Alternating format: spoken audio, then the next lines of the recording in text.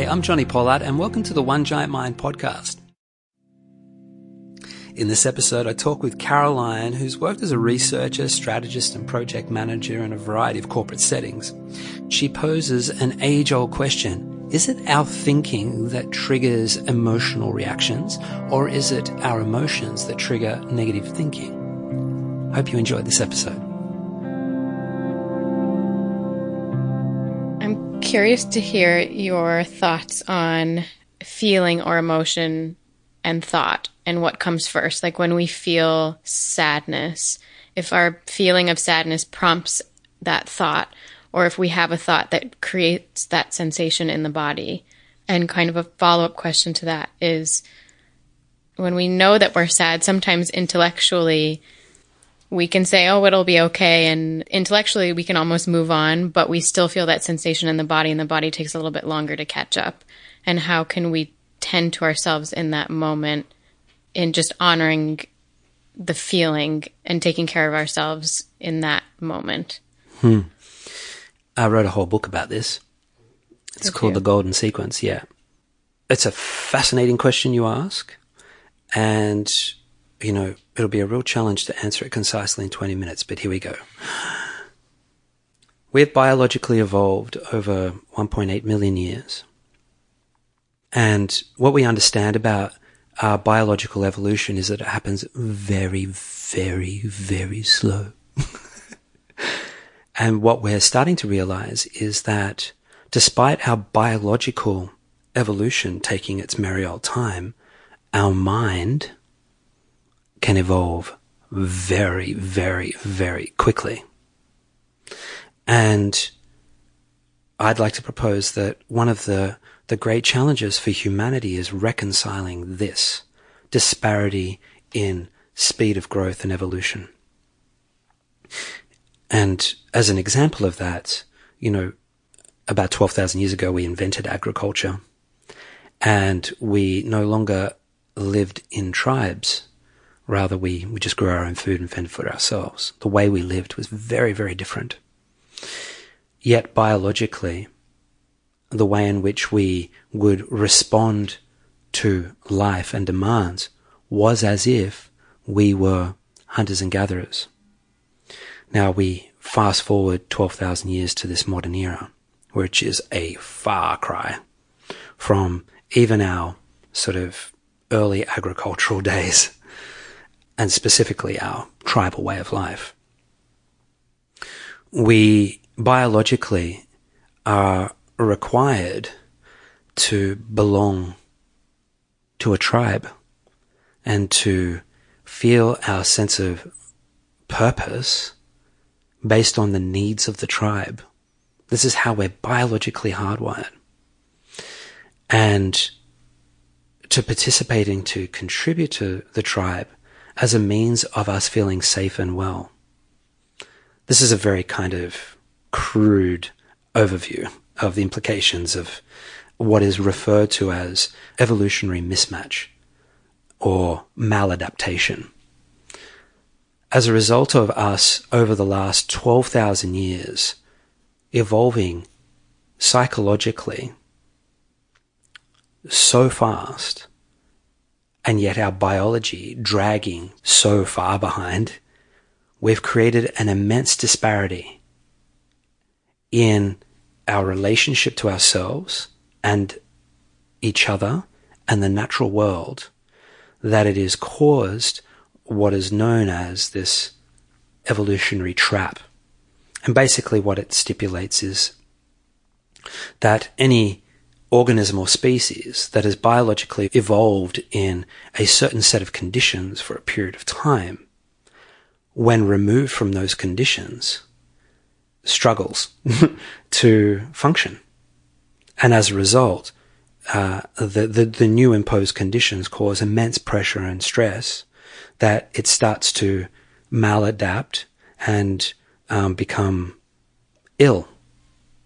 And there is, you know, plenty of scientific evidence now to suggest that that is actually what's going on with us humans, is that, you know, we evolved so quickly in the last 12,000 years that we lost touch with where we biologically that we advanced psychologically,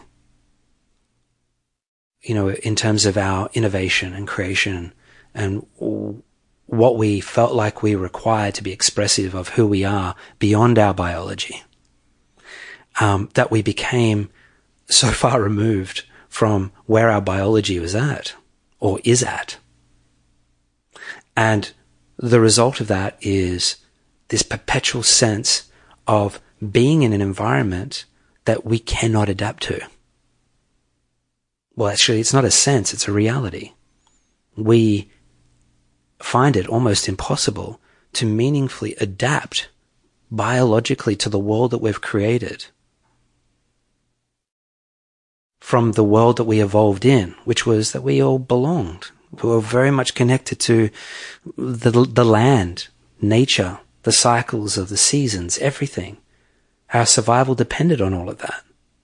Now, when we don't have that kind of connection, we immediately feel like we're in danger. And it triggers that fight or flight response, that survival mode. We freak out. And despite all the mod cons that we can surround ourselves with, I know some of the wealthiest people in the world, and they are not exempt. They can have all the things that you could ever imagine that you think would provide you with a sense of security and safety. No.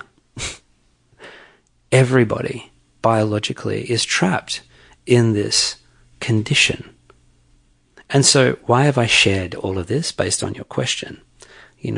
Does the mind lead the body or does the body lead the mind?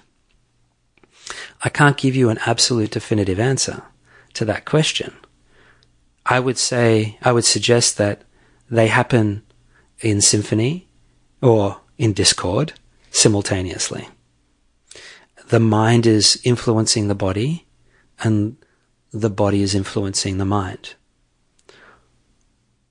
According to the ancient wisdom traditions that were concerned with understanding what is primary, is it mind or body? The general consensus is that the mind is primary. And so at some point, the mind started the relationship to the body. The mind was the first thing that started the show, the story, the narrative, and then the body responded. And the way that the body responded then influenced the mind. And then the mind responded and influenced the body. And, they've been bouncing off each other.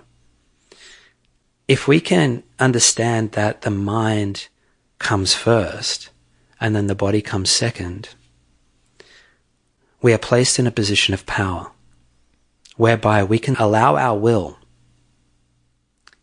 to be expressed through our mind to declare to our body that I understand that you are in an environment that is foreign to you and that you, body, are finding it difficult to adapt to this modern life. And that I understand that the feelings that you are feeling that can sometimes overwhelm me and overwhelm my mind and cause me to create dangers that just aren't real. Although I recognize that this is happening, I accept that this is happening. I choose not to buy into the drama of your maladaptation, body. We're talking to the body here.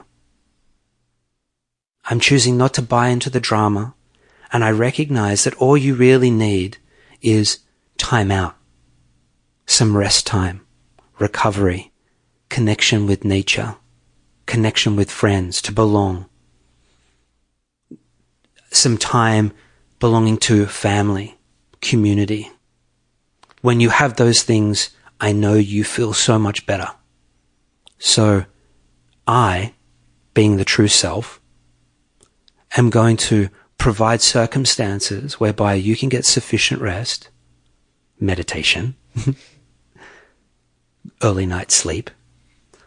You can have the food that you need, eating fresh, healthy food. And I'm going to eat that surrounded by people that we love, family, community, belonging to the tribe. And I'm going to do this regularly. And what I found in prescribing this to people that are experiencing heightened states of anxiety, that are really grappling with trying to understand why in their mind they're okay, but their body, the emotions, the feelings that they have are just like it's a constant battle to negate the emotions overtaking the mind. It's such a tough battle that nearly everybody's experiencing. I say, just do these simple things. Meditate regularly. Be in communication with yourself. Expose yourself to natural environments. Allow your senses to absorb, penetrate into the subtlest of things. The way that a dewdrop can reflect the light of the rising sun. Can you keep your attention on that beautiful glisten that's just coming out of that dewdrop, and try and comprehend at the same time that what you're seeing is this mass of fire that's so far away from us, that's giving life to absolutely everything on the planet. Just connect with that for a second. Try and comprehend it. And allow the mind and body to just go, I belong to the natural world, as opposed to, Instagram. You're just a little break from that. It just, and then spend time with friends, sharing about things that are going on that aren't about the drama. They're about you identifying the drama and overcoming it. Big distinction there, because when we spend time with friends, sometimes we can ruminate in that which is toxic. We retox instead of detox. When we're with friends that we know we can connect with, celebrate the things that you know, not the things that you're confused about and that you're annoyed about. Just indulge in what you love and allow the community and the connection within the community to be about the nurturing and the supporting of what it is that you truly need, each of you, all of you, and be a reliable source of that to everybody that you interact with. And that will beget the reciprocity. It creates momentum. If you become a reliable source, then they want to be that for you. It's not rocket science to alleviate. I'm not saying it absolutely dissolves our condition of maladaptation. I don't quite know how we're going to resolve that anytime soon, but we can alleviate the pressure that we're feeling here in these modern times to the degree that we can access the truth of who we are sufficiently, stabilize that as the foundation of who we are, act from that place, and begin innovating and creating a world that is more reflective of what we need. When we're disconnected, we're just following like sheep, participating in a world of madness that's just about generating profit and power. Generally, not yours. Mm-hmm. If we can break that cycle by reclaiming our power to nurture ourselves and nurture each other, there's no greater act of revolution here in the world. None. This is the most powerful thing we can be doing. So I know I kind of went off track a little bit with answering your question, but I think it's important that we did. So surrender into the body sensations. Listen to what your body's saying. Nurture it. Give it what it needs. We need to stop torturing ourselves and punishing ourselves for not feeling good. Mm-hmm. That's not how we make ourselves feel good. Mm-hmm. When we feel bad, we feel guilty about the fact that we feel bad, or we feel ashamed about the fact that we feel bad, and then we beat ourselves up for it. It's madness. We've got to break that cycle. Mm-hmm. So mind can lead the body. Through our will, we can lead the body. We have to choose, though, and that happens in the mind, making that choice. Choose to look after yourself, meditate, eat well, exercise, hang out with friends, take time out, connect with nature. If you did that regularly, things would just be on the up and up. Yeah, that's helpful. Thank you. Great. I've been on and off of SSRIs for the past 10 plus years for anxiety. And And I'm now, with meditation, learning how to ride out those emotions and not immediately jump to wanting to pacify them in some way, and feeling bad about feeling stressed or feeling sad or feeling anxious. And it's a new experience to really start to connect to what I really need in that moment. And usually that's just slowing down and not speeding up and not overthinking or not overdoing to fix that feeling, but just being present in how I'm feeling and just accepting that wave for the moment and learning how to just nurture myself and take care of myself in a different way. And meditation has changed that for me completely. Beautiful. And hopefully so many people that are listening to this podcast will get inspiration from that, from you. Thanks for sharing that. Thank you.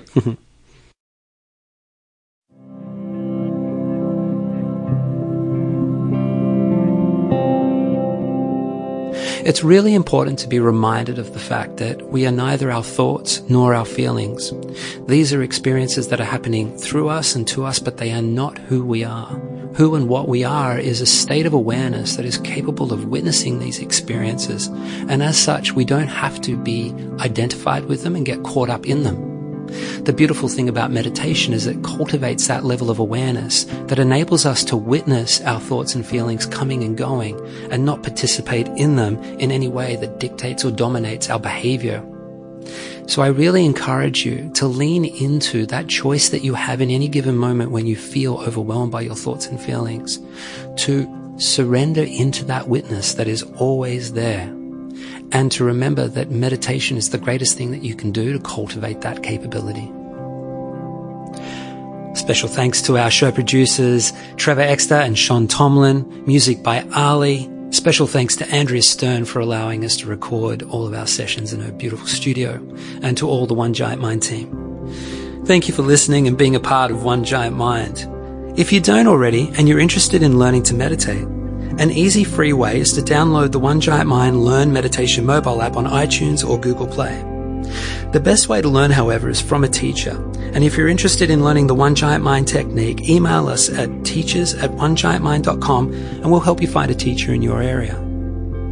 If you're a passionate meditator and the idea of becoming a teacher is something that inspires you, consider becoming certified with the One Giant Mind Meditation Teacher Training Program that I've developed.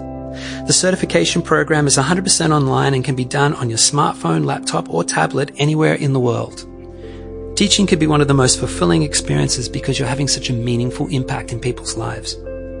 If you're interested in enrolling and would like to receive a special discount, email teachers@onegiantmind.com and mention the One Giant Mind podcast to get a great discount. Finally, if you enjoy our show, please share it with your friends and give us a review because it improves our rankings and helps others find this podcast. And I really hope you can join us for the next episode.